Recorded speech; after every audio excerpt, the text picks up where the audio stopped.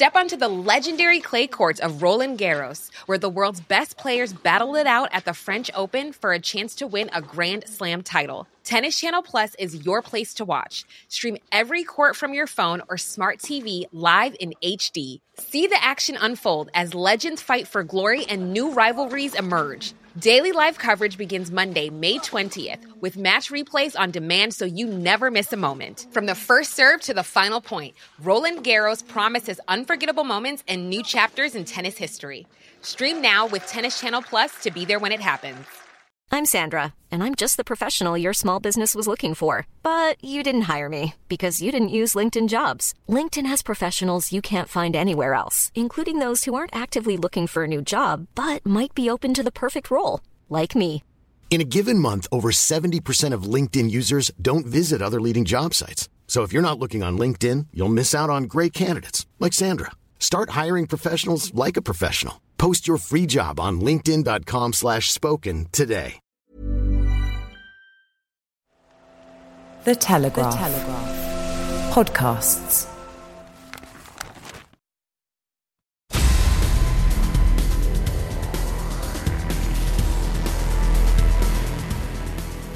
Hello and welcome to Brian Moore's Full Contact in association with The Telegraph.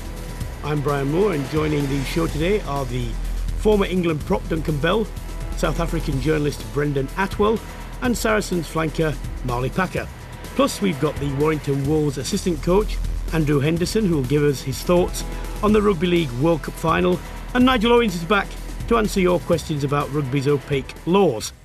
But first, I'm joined here in the studio by the Harlequins hooker and head coach at Wimbledon RFC, Joe Gray. Joe, how are you? Yeah, very well, thanks. How's your injury? It's coming along well. Re-broke my right thumb, rushed a little bit, got back a bit too soon, so I've had it plated and screwed, and I'm sort of halfway through now. I should be back just at the start of the year. So. Interesting, you know, when you're coaching, how much of a difference does it make to how you now view and watch games now you're actually coaching? It makes a massive difference. I didn't think it'd make as much as it does. I mean, I find myself watching games now in a lot more detail. Saracens Quins, obviously a great game, but just watching the detail of the back three when they're pushing up, who's swinging around, how much pressure they're putting in, their kick chase, for instance, how they're setting up for their box, how they nose a break down and try and obviously get the right people in positions to get charge downs. Just the detail you look at being a coach, because obviously you're relaying it back to your own team. The best ways to do things. As a player, you obviously concentrate on yourself mainly and what you're going to do, so i.e. your line-outs, your scrums. Do you think it makes you a better player? I think it definitely does, because your understanding of the game is a lot more than obviously without that knowledge. So, Well, we're going to be speaking in detail about the South African game to Brendon Atwell later. So let's start with the Aviva Premiership. If you haven't heard the scores, Quins 20, Saracens 19, Exeter 42, Bath 29, Gloucester 39, London Irish 15, Wasps 32, Leicester 25, Worcester 14, Sale Sharks 18, Northampton 22, Newcastle 24. Let's start the Friday night fixtures. Worcester, a couple of wins recently, and they must have fancied themselves at home against Sale Sharks, and yet couldn't quite do it. Do you think they should be disappointed with that? Yeah, definitely. Especially obviously with the card.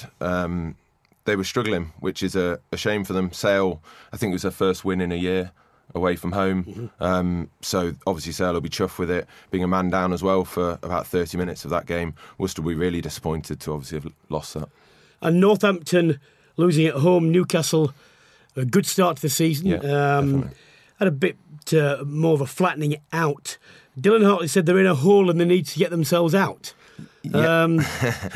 Which is an obvious comment in one sense. But... Yes, definitely. I think he's hit the nail on the head. Obviously, they are in a hole. They've not been playing well lately. Newcastle, to get that win was massive for them. As you say, they started the season unbelievable. Their back three's been insane. Sonotti was incredible again, all over the place. Such a powerful man. He's offloading. He's hitting lines. And Newcastle are playing. They're offloading. They're giving it to their support and they're scoring tries. And I mean, that's a great win for Newcastle. But for Northampton, obviously, they need to go away and work on things. Because are you surprised at the Newcastle campaign this season, or was it something that you felt might have been coming? Is there any? I think it has been brewing for a bit. I was surprised at the start of the season when they were sitting second, I think, with a 5 out of 5.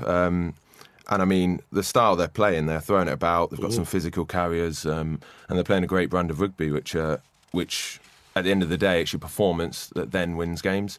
So they're playing a great style and it's starting to click. As you say, they had a bit of a lull the last sort of month, but that'll get them back on track with a great win. And Newcastle's always one of them teams, you always know they can do it. You're always worried to go up there and play them on their Fridays or Sundays. But they've really started to show that they can do it home and away. So. Well, talking about unexpected things, Gloucester's ascension and current position of second in the Aviva Premiership, bearing in mind they're notorious, and I don't think that's too strong a word, inconsistency. Okay, they were playing London Irish, who, have got their own challenges, but how much do you think that's down to the coaching input and the players? It's difficult from outside, but... Yeah, definitely. I think it's got to be. It shows from their form. I think Billy Burns has been great throughout the season. He's really got some flair to him. He's been setting up tries, and they're just playing exceptionally well. I think it's got to come down to coaching. New coach in brings a new lease of life. Everyone's trying to impress. Everyone's pushing for places, and it's showing on the pitch. They're playing some great rugby. Well, what is now a Midlands derby, Wasps and Leicester. Wasps coming out on top. Before the game, I'd have probably backed Leicester to do that. But they need to find some consistency. And Matt O'Connor was fairly sanguine about it afterwards. How do you go about when Wasps have got so many talented backs? Yeah, game-changing backs. Yeah.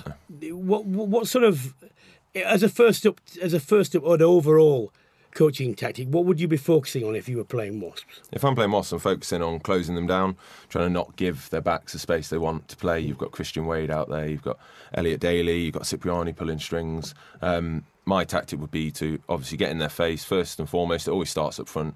Forwards have to be dominant and try and take the platform away from them. I'd pressure their line out, but then as it goes out wide, I'd really put line speed on them, get in Cipriani's face, try and make him make them bad decisions. He does occasionally do. When he's under some pressure, he tries to make things happen sometimes by himself. But yeah, definitely line speed, pressure their skills.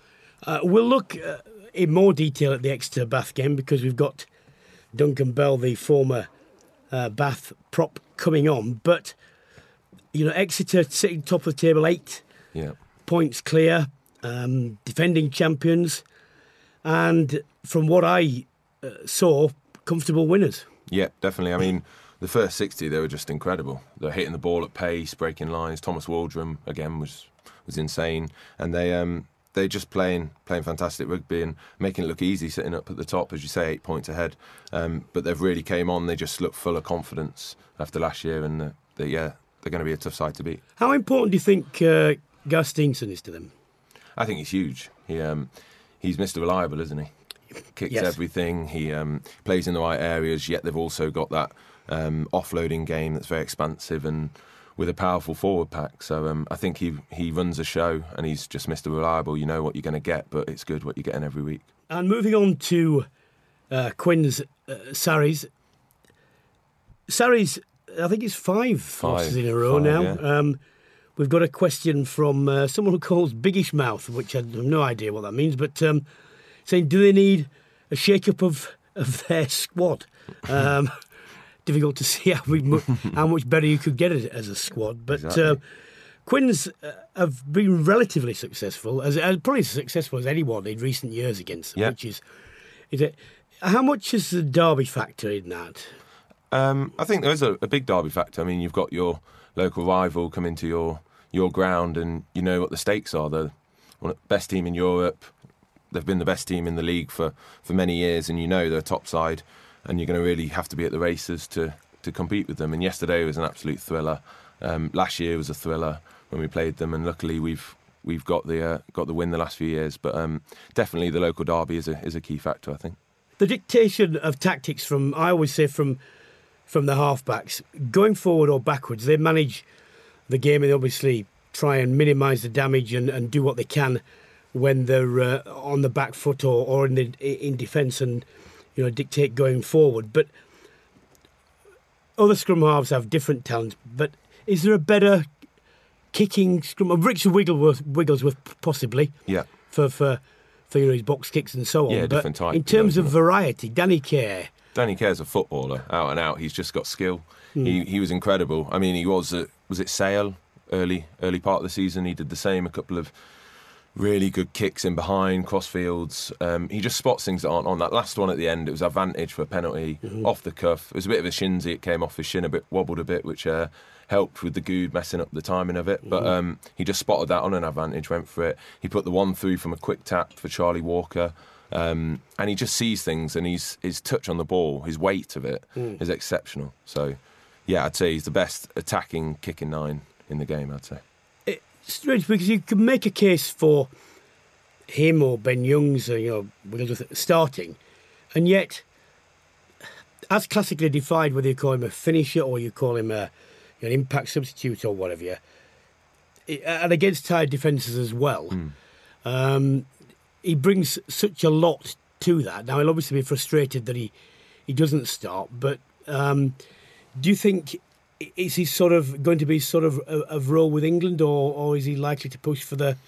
I'd love to see him push for that starting spot. I mean, you saw it yesterday that obviously he's our starting 9, but you can see he does it throughout the game. It's not for the last 20 when teams are tired. He's picking these opportunities throughout the game. He's a game-changing player.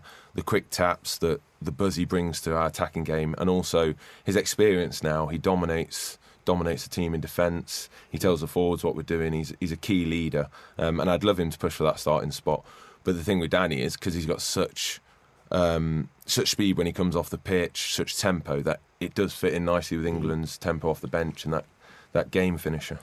Speaking from your coaching perspective, when you watch the internationals, and we've just had the autumn series, and you watch the Premiership, are there any significant coaching tactical differences, or is it a question of degree?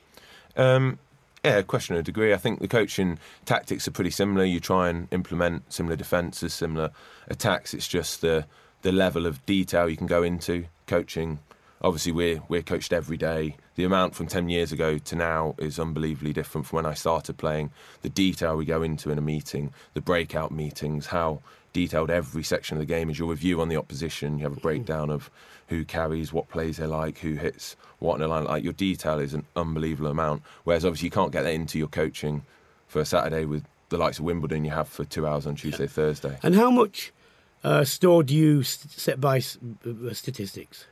A bit. I think I'm a bit old school with it. I think you can have all the statistics and all the systems in the world, but at the end of the day, it's heart, and if you want to do it for your mates and all the defensive structures, everything. But at the end of the day, if you want to put your body on the line for 80 minutes with your mates, that's the difference usually at the end of the day.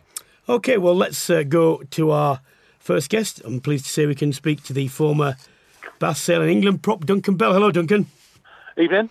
Bath scored 4 tries in the end against Exeter, and yet, whilst they nearly topped 30 points, for a top 4 sort of, not playoff, but involving 2 of those, they were well beaten. Were you surprised at the manner in which that happened?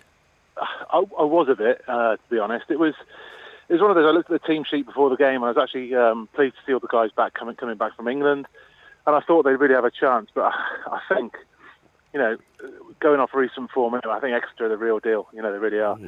And it was just, they were just blown away within 40 minutes, and the game was over. And they might have scored 4 tries second half, but as you know as well as anyone, the game had gone by half time, and whether they admit to it or not, the Exeter boys would have taken their foot off the gas, and that's what allowed Bath back in the game. So they were blown away in all areas of the game by 40 minutes.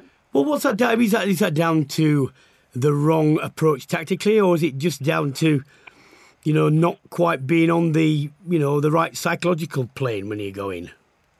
I think they would have been on the right psychological plane. It's a relative local derby, and I remember playing against Exeter. It was always, a massive game. And going down there is something pretty special. A noise that comes out of the crowd on a Saturday afternoon is pretty special. But they certainly wouldn't have been not been up for it. I think it's down to a number of things, but not.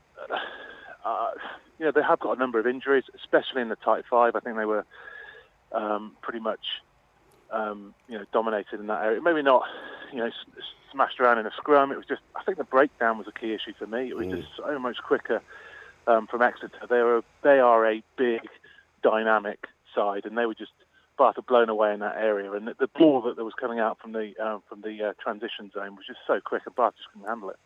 Well, Todd Blackadder, the Bath coach, he's a fairly direct person anyway, and he was straight up afterwards said, look, we came second in nearly every area, especially the collisions. But given the sort of start that they had and the way in which they look to be progressing this season,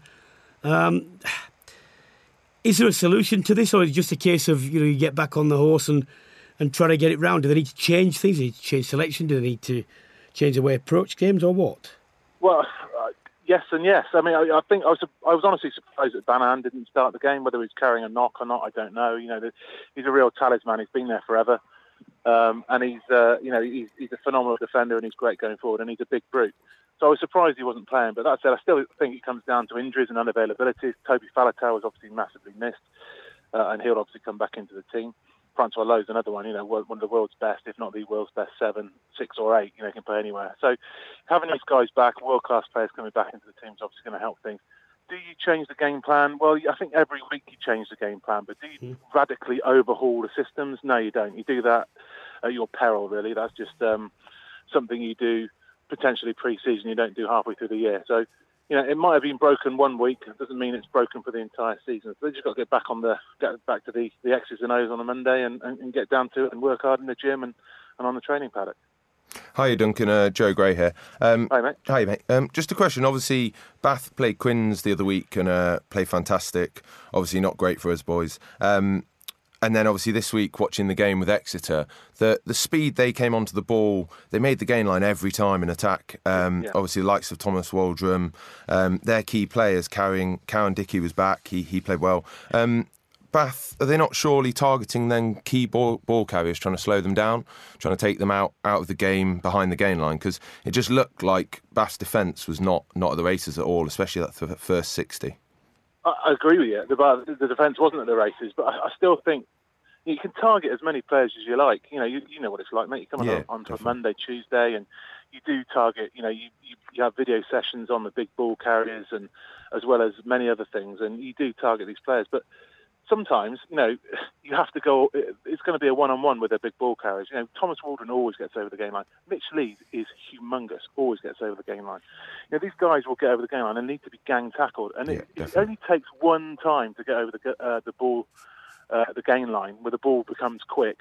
Then you're constantly on the back foot, and it's like a I don't know, like a spiralling effect. It gets worse and worse and worse, and ends up, you either give a penalty, have to give a penalty away, or the defensive line is broken and they get a line break. So it's very difficult. It's very easy to say, let's gang up and let's gang tackle these guys. But if they get a one-on-one with someone, they're going to get over the gain line. And if you're then going backwards to the ruck, the ball is, it's really hard to slow down. So, they probably would have had a game plan. Let's slow these guys down.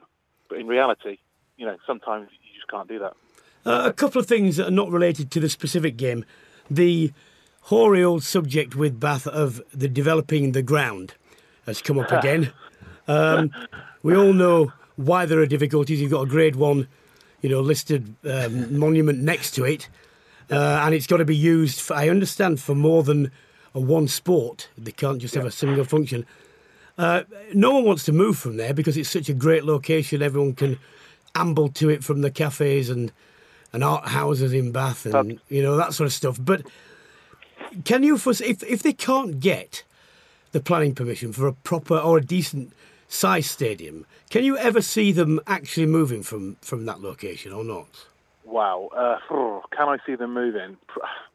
Probably not. I mean, it's a decent size stadium now, albeit it's not ideal. They will probably threaten to move away, and quite rightly. But it's you're right. It's a great place to play. No one else wants to move. No one wants to move the club outside of the centre of the city, other than a vocal minority. I'd like to think they wouldn't move, but sometimes in this day and age, when it's all about winning and the balance sheet on the end of the week. Will they have to? Maybe they will have to. I'd hate to see that happen. I was there, unfortunately, last weekend on a Saturday afternoon when Quins played. So, I saw the game later in the evening, but I was there, made the misfortune of turning up to Bath in the morning with my family, miscalculating that it was a Saturday afternoon, and I could not move. It was a complete waste of time. With a young family, it was brilliant for the shoppers and people, and the amount of people that go into the city centre, and they will be lost if the team move outside of Bath. One of my best mates was a was a Cornish pasty shop owner, believe it or not. I know it's hard to believe, but he said he did as much business on a match day Saturday afternoon as he does for the entire rest of the week. So there'll be other shops within the vicinity which will be a very similar situation. So will they want Bath to move outside of the city centre? Absolutely not. And it'll be a terrible shame for the city. But I understand there are problems. Let's hope they can all work them out. And just finally, your involvement with the RPA and the demand, well, not necessarily demand, but certainly a bit more of a strong request now that they sort this extended season out by January. Where are we on that?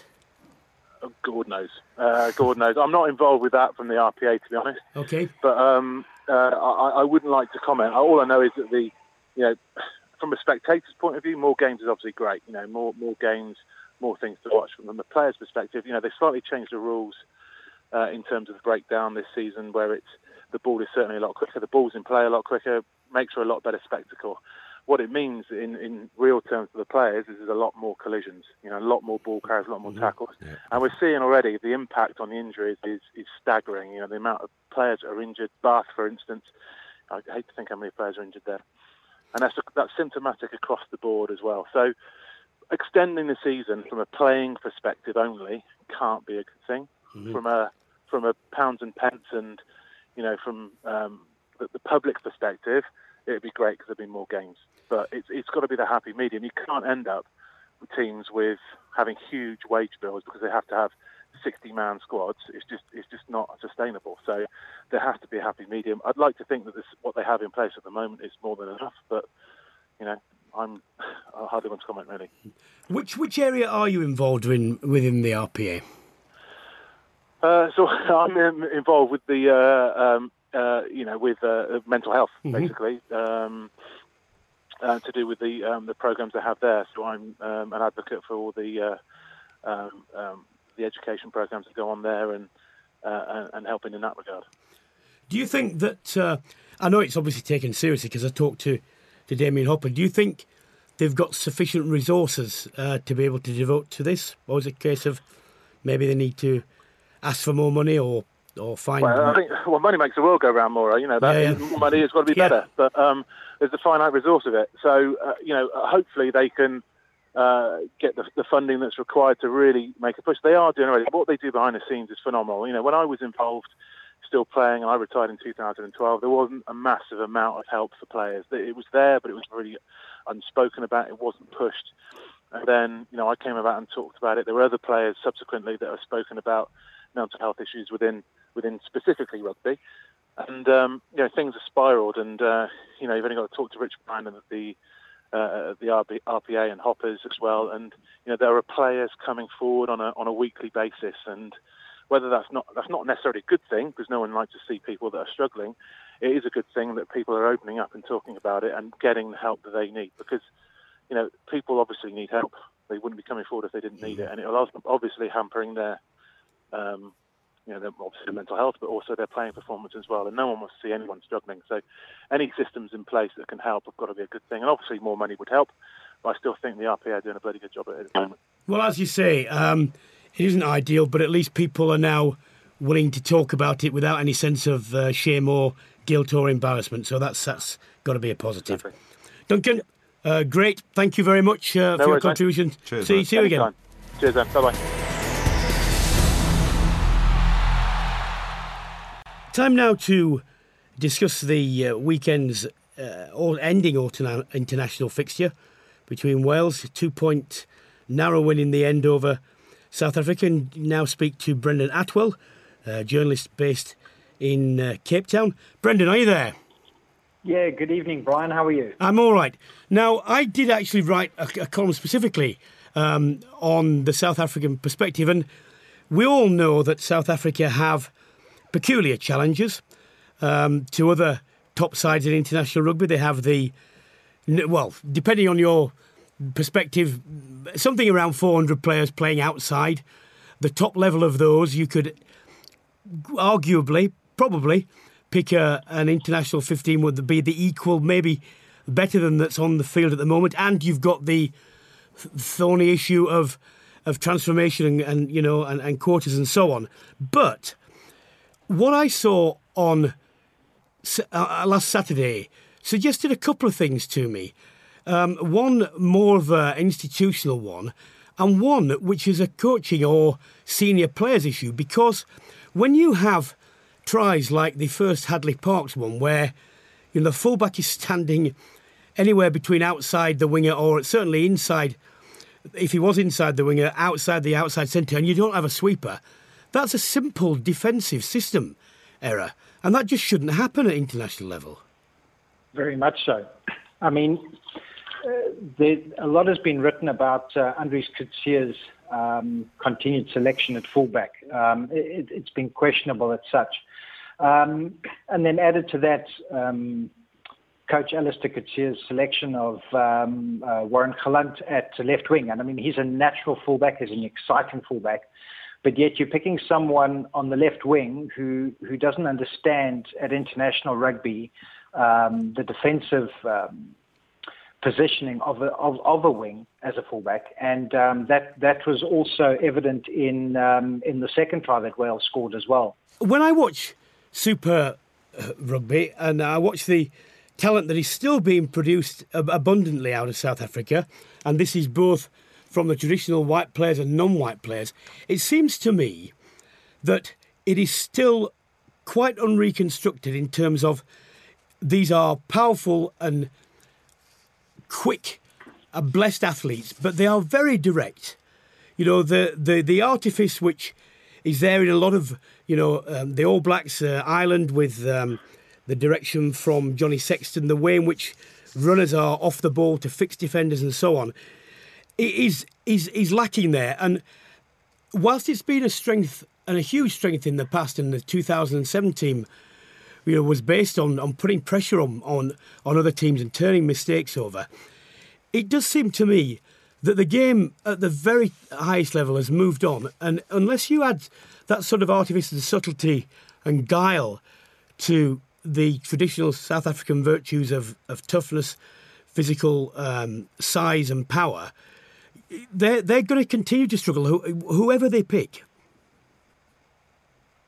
No, I couldn't agree with you more. Look, I mean, South African rugby has always been a forward-dominated environment, so to speak. South Africa have always had big, strong forwards. They've based their play on a strong forward pack. But I've said it in the past, especially with Alistair Coetzee, no matter what side that he's coached, whether when he was at the Stormers, when he was Jake White's assistant leading up to the 2007 World Cup, the sides that he's been involved in have always struggled to attack. There have been glimpses where they've put some enterprising play together, but from a general attacking display, Coetzee's teams have always struggled to score. And the if I can call it, the lack of inventiveness of their play. I mean, if we saw against Wales, South Africa dominated. They started on the back foot, but they dominated play with the forwards. They turned over quite a numerous amount of penalties at the breakdown, at scrum time as well. But the backs are just not able to translate that front foot ball into points on the board, and that has always been evident under Coetzee's teams. But from a general South African perspective, it's always been a measure of let's look at how the All Blacks play, and we've discussed it before. You can't base your play on other players. You need to play to your strengths, but you need to play off those strengths, and you can't just play the normal crash ball all the time. It becomes predictable. It's easy to defend against, and we've seen that against lesser teams. Hi, Brendon. Joe here. Just in terms of that, obviously, South Africa are a very physical side. They always have been. But as you said, that lack of inventiveness in their attacking game, surely that needs to change, because as a team playing against South Africa, you will know that they'll be physical, they'll run hard and they'll run direct. But that lack of moving the ball, moving the point of contact, that vision for where the space is very apparent. So how is South Africa going to change that in the future, do you think? Evening, Joe. Look, I think with Rassie Erasmus's appointment as Director of Rugby for South Africa, he's proven in the past, when he first started out, he's coaching at the Cheetahs and then moved on down to the Cape Town to coach the Stormers, and then more recently at Munster. He's a very inventive coach, and I think very much in the lines of Nick Mallett, where he gives the players a bit more freedom of expression to play the moment in front. I think that, number one, is a good step from a South African perspective, and with him being a director of rugby, hopefully that will be able to filter down into the lower levels. But I think that's a first step. I mean, it comes from the top. A coach can go in and go, this is the game plan that we're going to play. But if there is no freedom of movement with the players on the field to play the moment in front of them and change from that game plan, as we've seen with South Africa, you can get stuck. And I think Russ's appointment hopefully will be the first step in the right direction for the Springboks.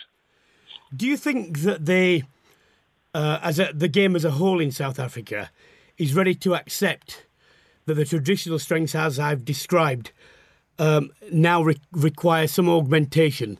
You know, they're no longer... I mean, South Africa in the last World Cup in the semi-final came as close as is humanly possible to beating a side with superior skill on sheer power. They came 3 points, they nearly did it, but in the end the All Blacks found some way to do it.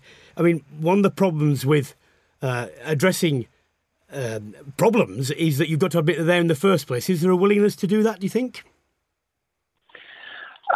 Look, I don't think South African rugby will ever move away from the strong forward-dominated play. I think it's in our nature. We produce, as we say back home, big boertjies, big farmers, guys like Osterrand pulling tractors and stuff like that. But it comes down with the guys the forwards lay the good foundation, which any team needs. But it's to get out of that mindset of let's just, give it to the inside centre and play the crash ball and take it from that, or wait for the opposition to make a mistake and try and capitalise on that. That just becomes too predictable. And South Africa just need to take that forward dominance and just, grow a brain to use the space wisely out wide. That's just what South African coaches need to do. I think we've just become a bit... way too defensive, even in domestic rugby. But I think it's a mindset change that needs to filter down from the top to go, guys, you know what, we've got the skills to play. We can do it. Just don't be afraid to go out and do it. Plain and simple. Okay, just as a last point. The rules relating to selection of players who are playing overseas, they've tried to do something. Is it simply too late to try and get more players back home, and given the current contracts and the attractiveness of the actual amount of money involved? Look, the financial basket is always going to be a tricky one to play, especially from a South African perspective, because the euro and the pound is obviously far stronger than what our local currency is. So to try and keep the good players or your top players playing domestic rugby as opposed to earning a damn good paycheck overseas is difficult for any administrator here in South Africa. But yet I don't think that South African rugby needs to look at, they really need to take a professional viewpoint saying, you know what, yes, our currency is weak. Perhaps maybe they should look at changing and saying that the players need to play a certain amount of domestic rugby in order to be eligible for Springbok selection. Just because a player can go and earn top dollar overseas shouldn't in any way detract. If the guy's got the skill, he's able to play for the Springboks or any international side, shouldn't be a cause for an administrator to say, well, if you haven't played 15 or 20 international caps, so therefore you aren't eligible if you play overseas. It's a difficult one, but we're in a professional era, and as in football, the guys go overseas, they ply their trade where they can earn the money. And I think that the best match day 23 should be selected irrespective of where the player plays. That's just my personal feel on it. But it's difficult for the administrators to try and balance trying to keep the local talent in South Africa as opposed to denying players from earning a salary overseas. Well, we will see what the upshot of that, but fascinating contribution as always. Thank you very much, Brendon. Thanks, Brian. Thanks, Joe. Take care. Joe, when you're looking at the coaching thing, I've been out of the game a long time now. I understand that, but I do maintain this. The fundamentals of the game have not changed that much. The way in which you do them has changed markedly. Yeah. But it is still quite simple. You need good set-piece ball. Definitely. You've got to find a way to carry it forward, to get over the gain line, so that defences are having to reorganise. From there, you're looking for either mismatches in terms of numbers, because people haven't been able to get back in defence quickly enough, or players backs against forwards and so on. And would you that those are still? Yep, still totally agree, as you say. The gain line's the winner, really. In defence, you're trying to get them behind the gain line so that therefore you're set, they're having to scramble back. And in attack, you're trying to get over the gain line. As Duncan said with Bath at the weekend, Exeter, every time they had the ball, went over the gain line, therefore the defence couldn't get set. So it's a spiralling effect, it carries on. So, as you say, the gain line is the winner. Because you can look at the number of carries, and I know that a certain number of plays after a set piece are not mandated, but they're planned, and you can vary them if you want to as a halfback and what have you. But the more I watch now, the sides that do well and get over the gain line are the ones who are creative in the carries. They're the ones who switch the point at the last minute, either by fleet of foot, even from forwards, or by simple inside balls or offloading, or even as Billy Vinipola is very good at that, turnaround ball, the drag back, your deep pass. Therefore, defenders are constantly guessing. If they're slightly off foot and you get a shoulder tackle, you're over the gain line. But, I mean, if I can see that, you can see that. Yeah. Why are sides even moving ball in this unreconstructed one-out way into defences which are primed and are ready to hit them? Yeah, no, I hear what you're saying. I mean, as a player and at Quins as well, we get taught to play a specific way, and we practice it a lot, unstructured, so that you make the right decisions. As you say, the Billy Vunipola drag out the back, the tip inside, tip outside, the offloading game is all, if you do it unstructured, you obviously learn how to do it and which options are the best options to choose from what the defence is doing. As you spoke about, the one-out runners around the corner, that generally happens when the structure's gone out the window and people are tired. So you're not thinking as much, so you're just getting around the corner to try and get over the gain line one out. But as you say, as a defence, you love seeing that. One guy coming around the corner by himself is awesome, compared to Billy coming around the corner with two runners off him, Owen Farrell out the back with another centre hard. Your eyes are everywhere trying to spot which option they're taking. And players are getting better and better at picking the correct option now, because we've got so much time and so much detail in the reviews, working on it on the training pitch to pick them right options. So definitely, as you said, having more options is the way to go, and the one-out runners is generally not planned. It's just something that happens. Okay, right. Now we can speak to the top international rugby referee. 1 or 2 points to put to him. It's Nigel Owens, who I think has finished Panto. Was it a good run, Nigel?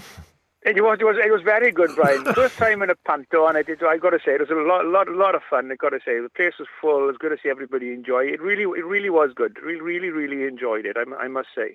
Did you get standing ovations wherever you went? No. Well, I'm not sure if I got a standing ovation, but yes, as a group in the Panto, we all got a standing ovation, which was nice. Really, it was a really great experience, and it'll be on.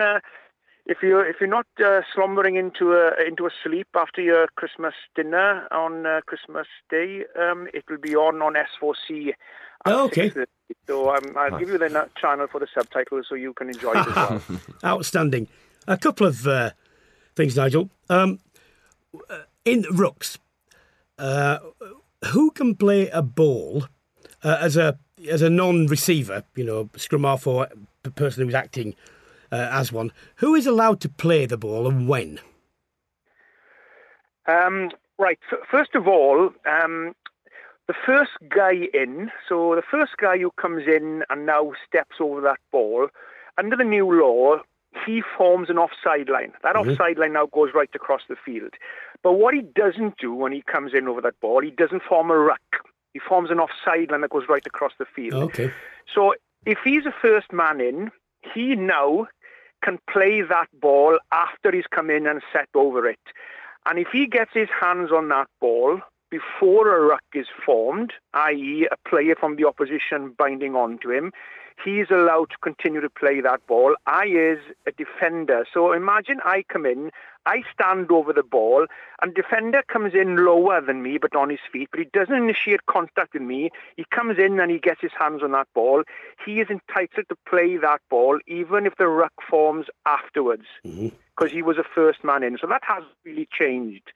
And then, apart from that, the only people who can play ball is somebody who was not in the ruck when the ball is at the base of the ruck, like usually your scrum half, or your last man in the ruck. So if you're the last man in the ruck, and think of it like this would probably be the best way to explain it.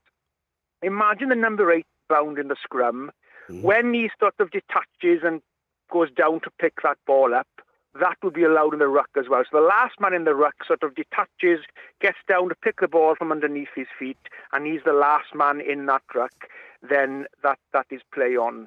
But if he is 2 feet in front of that ball, he cannot reach back then and play the ball. So the ball needs pretty much very similar to, to make it easy for everyone to understand, imagine the number 8 in the scrum picking the ball from the base of the scrum.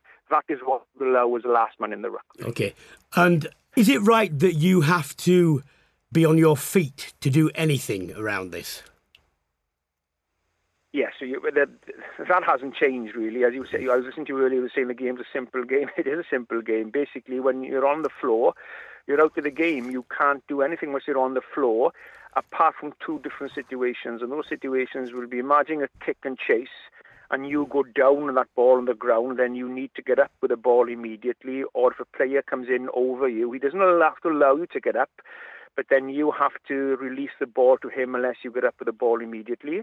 And also as well, when you're tackled and you go to the ground, you can do quite a few things with the ball as long as you do it immediately. And immediately, I would say, is bang, you tackle, you hit the ground, then your next movement within that second or so would be to do something with the ball. And that could be offload it off the floor, roll it back to a player who's coming on to you, or placing the ball back, or whatever you want to do it, or to turn and place it in one movement to score a try, for example. But it must be done immediately. And immediately is, pretty quickly within a second or two, really. Hi, Nigel. Joe here. We have a tweet Joe, for you from Neil Pemberthy. Why are scrum halves being allowed to take the ball out of the ruck and place it back on the ground before their box kicking? Surely once they pick the ball up, the ruck is over. Yeah, he's got a good point there. You see a lot of sides doing this now. They tend to sort of put players in by the side of them on the back of that ruck, spanning out a metre or 2 away from the ruck. Yeah. And then they pick the ball back, place it back another metre, so technically now it's out of the ruck, and then they box kick it, and by taking it a little bit further away from the ruck and having those players in front of them, they are giving themselves more protection then from being charged down and stuff. And basically, the way that I would referee that is, we allow the scrum halves to do one thing here. Let's say the ball is sort of stuck in the ruck by between the legs or something. We would allow him to get that ball back underneath the hindmost foot because of continuity of the game, and pretty much because it'd be difficult to ruck the ball back because the ruckers come stacked. There's no other way that ball's going to come back but allow him to do that. So we'd allow that. But then I wouldn't be allowing the scrum half. If the ball is at the base of the ruck ready to be played, I wouldn't be allowing him to pick the ball back another half a metre or so and then leave it on the ground before he decides to box kick it. Once he takes it out of that ruck and places it back another half a metre, then for me that ball is out. And if those players stand at the side of that ruck, are preventing people coming through to take that ball or to prevent the charge down, then they should be penalised for forward obstruction. So he's got a good point there, and that is a trend the scrum halves are doing now in getting a bit more protection so their box kicks don't get chased down. Well, I hope that's all clear. Nigel, hopefully we'll speak to you before Christmas. You must let me know what channel that's on, because I will record that and scrutinise in detail your contribution to the overall plot and the efficacy of that panto. Thank you very much. All the best. Time now to switch gender. As you know, we like to feature the women's game, and specifically the Tyrrell Premier 15's game. At the moment, it was until the weekend, the case that Saracens were not top and Quins had not lost, but over the weekend that changed. We had a win against, with a good crowd actually. I think it stayed on after the men's game, and I'm really pleased to say we can now speak to I tell you, this is not an exaggeration to say, the prolific Saracens flanker, plumber by trade, Marlie Packer. Hello, Marlie. Hello there, Brian. Just the 3 tries this weekend then? Yeah, just the 3. But the massive forwards tries, obviously 2 from driving line outs, which was just a fantastic setup from everybody knowing their roles, their positions, and getting me across the line. Mm-hmm. Oh, well, you're far too modest. I mean, yours is a 28-19 win. Richmond lost 0-44. Forward Waterloo Ladies 12-all, Worcester Valkyries. The Darlington Morden Park Sharks 3, Bristol 26, Loughborough Lightning 43, Gloucester Hartbury 33. Out of that, I would not have expected Richmond at home to be nilled, albeit by Worcester Ladies. What was that? What was that down to? A superior Wasp performance, or just and not inept, but an ineffectual one from Richmond? I'm not too sure. Obviously, Wasp signed quite a few England players, so they've come off the back of autumn internationals. So they've obviously come back on great form, and they obviously managed to keep the defence really well. Obviously, I've not had a chance to actually watch the game yet, but from what I hear, Wasp played really well. The likes of Amy Cocaine, Abby Dow, really performed. So their defence must have been strong for the Richmond team as well. So you've got Daniel Waterman as well there. That's another significant influence. Yeah, massively. She got player of the match of that game as well. So I think they put on quite a show, Wasp did. And it seems to be that their team's coming together, because obviously they had 4 or 5 new signings this season. So obviously they're starting to gel just at the right time for them. What about the Valkyries? The first, I think, maybe the first points of the season, and one match doesn't make a season, but they've been beaten quite heavily in a lot of the games. Are they on the right track? Yeah, I think so. So they lost a lot of players too at the beginning of the season, and they've got a lot of young girls coming up through and players that have not played Premiership rugby before. So I think they had a massive opening a few games. I know Saracens were, I think, without a third game, we put a lot of points on them. So I think it's learning, building what they needed to do, and then for the second half of the season to produce the goods. And obviously, it's a great start getting a draw like they did. But 12-12, you don't see that often. And just finally, the overall composition of the game at the top level, there was a bit of controversy given the sort of quasi-franchise system that came out, but how do you think it's working out so far? Yeah, really good. Loughborough Lightning, they're at the top half of the table. It seems to be, it's mixed a few things up. Gloucester Hartbury, they're top half of the table as well, and they're 2 teams that have come into this new, the Tyrrell's Premiership League. So I think it's been a really good mix-up. I think from the England girls being in camp, there's been quite a bit of banter flying about playing each other. So it's been really good. It's exciting. There's a lot more media publicity showcasing the game. Obviously, the first ever women's match shown on Sky Sports was the Richmond Wasp game. So that's fantastic for us. us getting to play Harlequins after the men had played the double header. So that's like really good, and a lot of the crowd stayed on. So it's really good for the women's game. Well, Marlie, it's not an exaggeration to say you are one of the shining lights in English rugby. Good luck for the rest of the season. Keep putting the tries over. Thank you very much, Brian. Thank you very much. Take care. Thank you. Take care now. Bye-bye. OK, let's now change codes, not just genders, because the Rugby League World Cup final was held in the early hours of our time last Saturday. England, close but no cigar, 6-0, lost to Australia. Can now speak to Andrew Henderson, the Warrington Wolves assistant coach. Hello, Andrew. Hey, Brian, how are you, mate? I'm all right, mate.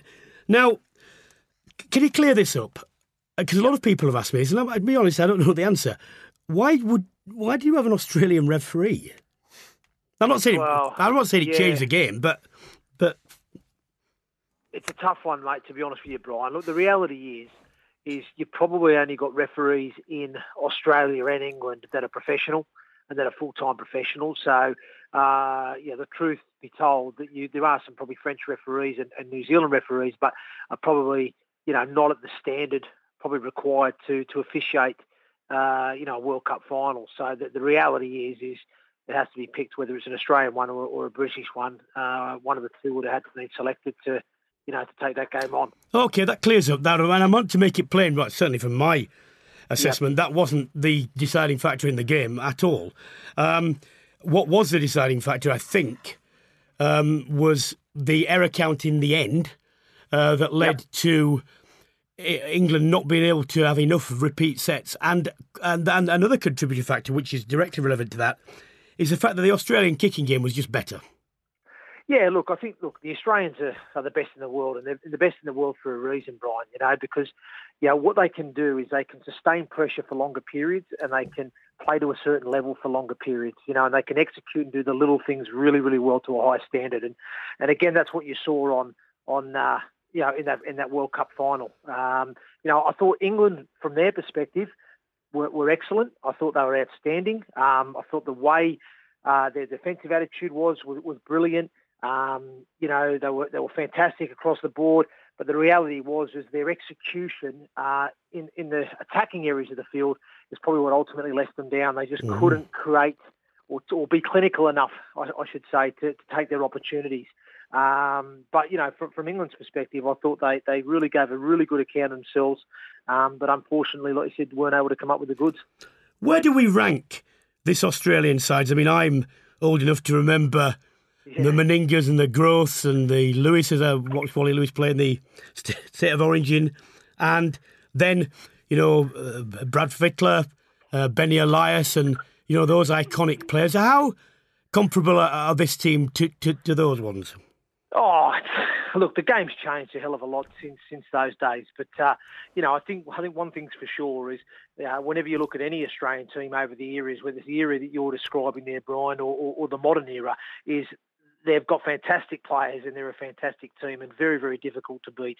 And that's the facts, plain and simple. And I think in every era, they've produced world class players that excite the fans and excite the world of rugby league. So I don't think that's any different. I mean, very hard to compare how this side ranks compared to a previous Australian sides, because, like you said, the game has evolved and changed, quite a lot over the years. But one thing's for sure is those Australian sides generally are of a high standard. We were discussing earlier in our code the seminal role of the halfbacks, both when you're under pressure in defence and in attack.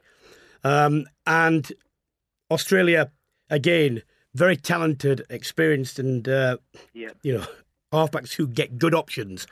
Would you say that in league, the halfbacks have got exactly the same amount of influence?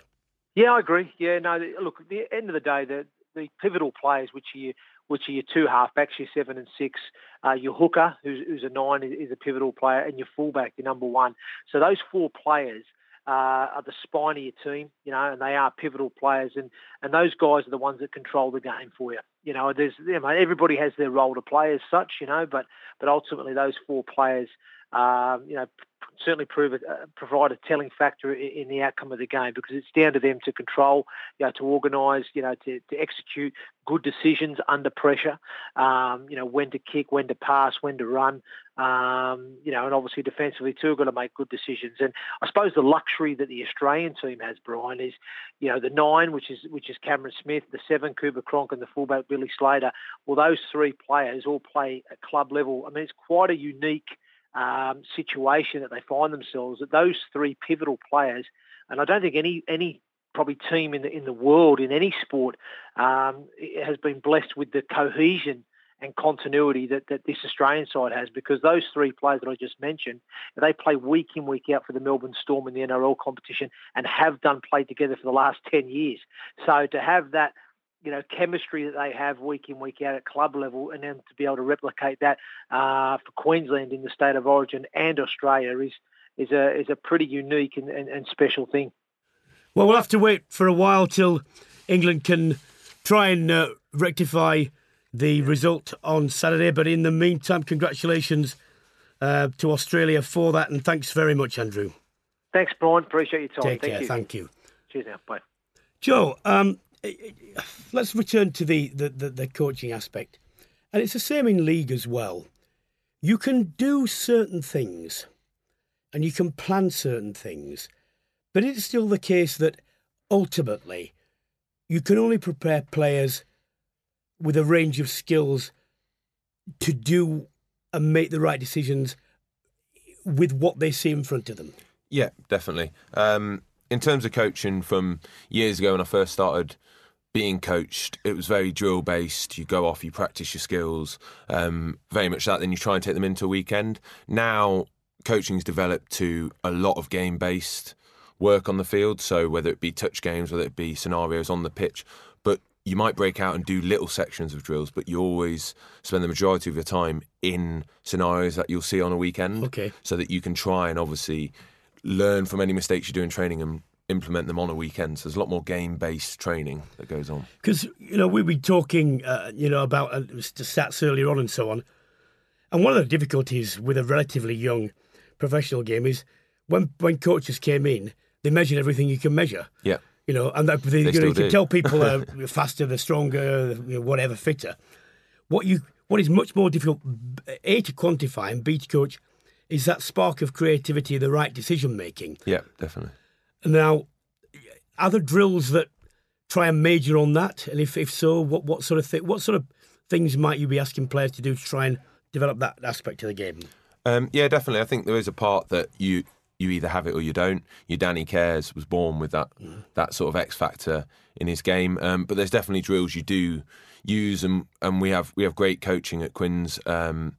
And when I moved to Quins 8 seasons ago, the level of what they did, that it was off the cuff. You had to use your head up in attacking drills. They actually worked as a forward. I was a hooker coming from a physical Northampton side, and we went in pre-season, first things we were doing was one-handed offloading out the back. And I was like, this is not right. I'm used to having mauling up and down the pitch. So they definitely try and teach everyone the skills to be able to do it on a weekend. And then, as I say, they do a lot of in-game scenarios to try and do that, because the fact is, in training you can make mistakes, so you can give stuff a go, and the best thing is not to punish people for doing that. You just crack on, get the ball back, and we go again, because you'd rather them try things that don't work in training or try things that do work, and then they have the confidence to do it on a weekend, rather than try and bottle it all up and then do it all on a weekend.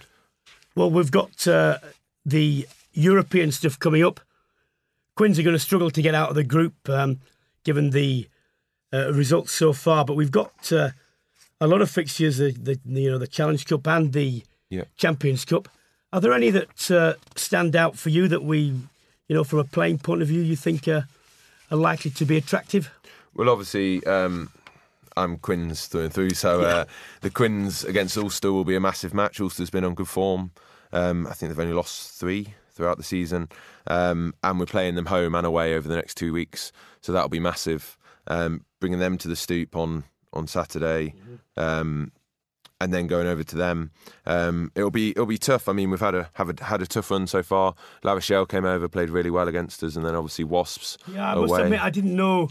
To my shame, I didn't know enough about La Rochelle and how they'd managed to achieve their successes in the top 14, and they were a bit of a revelation. Yeah, definitely.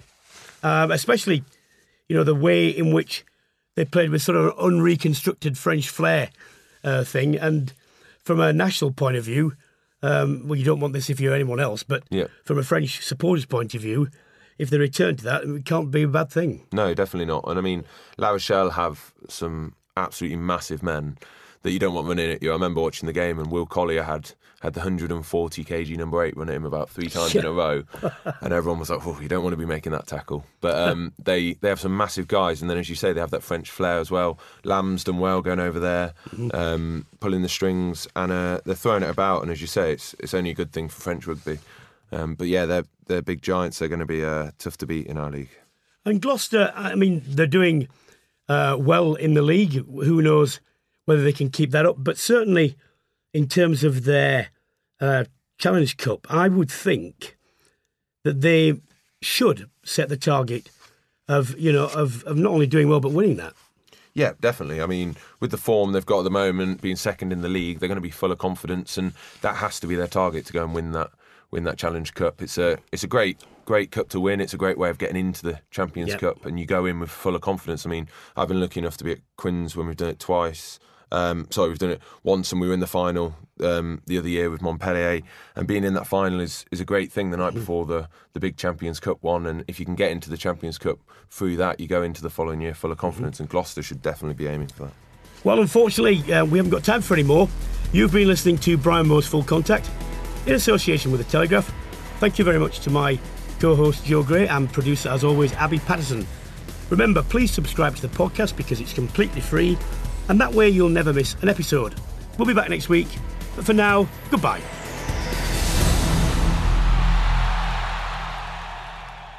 Brian Moore's Full Contact is just one part of the Telegraph Sport podcast family, as you can also subscribe and download Total Football. Join Tom Gibbs and a host of Telegraph football reporters as they aim to take you behind the football stories of the weekend.